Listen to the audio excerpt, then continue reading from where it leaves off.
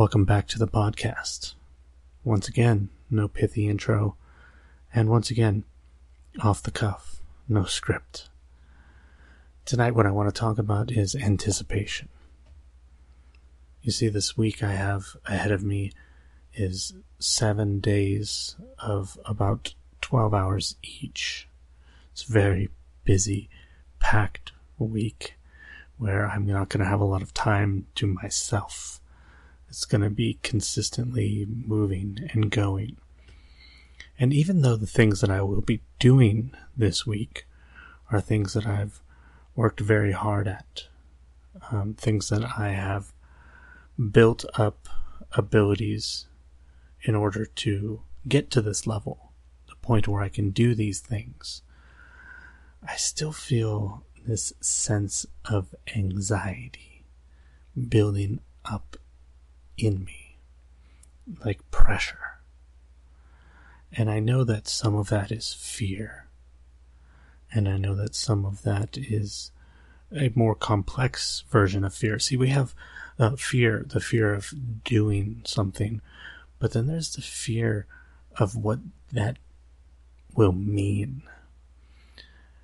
And I know I just used simpler words and made that even more confusing. So there's the fear of having to do something.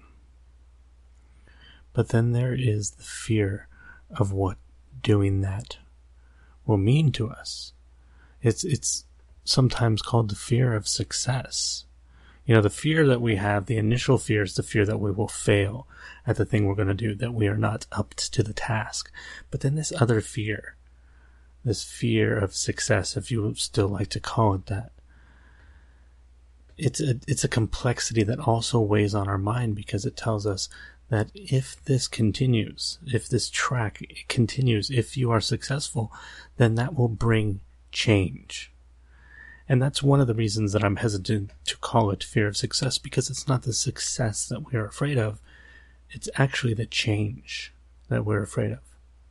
It is very easy to stay soft and comfortable and warm right where we are, instead of trudging out into the rain to explore new lands. But you stagnate if you stay in one place for too long. So what you have to do when you feel that buildup, when you feel that anticipation, is you have to reinterpret that anxiety. You have to understand that your brain deals with anxiety and excitement in exactly the same way. You have the same exact physiological response to anxiety and to excitement. So when you feel this pressure, this fear, this anticipation, start to look at it as excitement. Remember what it was like on Christmas Eve when you were a child, or the night before your first sports game. Those are good feelings of anticipation.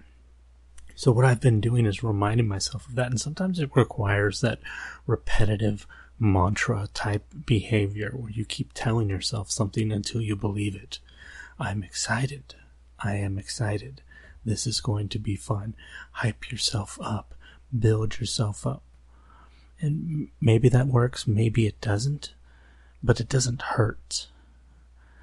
I believe that you're going to digest the words that come out of your mouth. Your mind is going to digest them.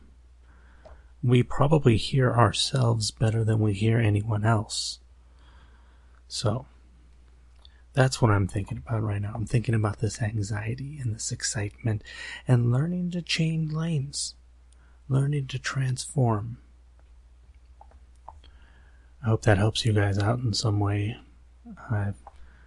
Thank you so much that I've seen the numbers going up on the downloads, so I assume that whatever I'm putting out is reaching you guys in a way that you're finding valuable. And until next time, remember, failure is not an option. It's a requirement.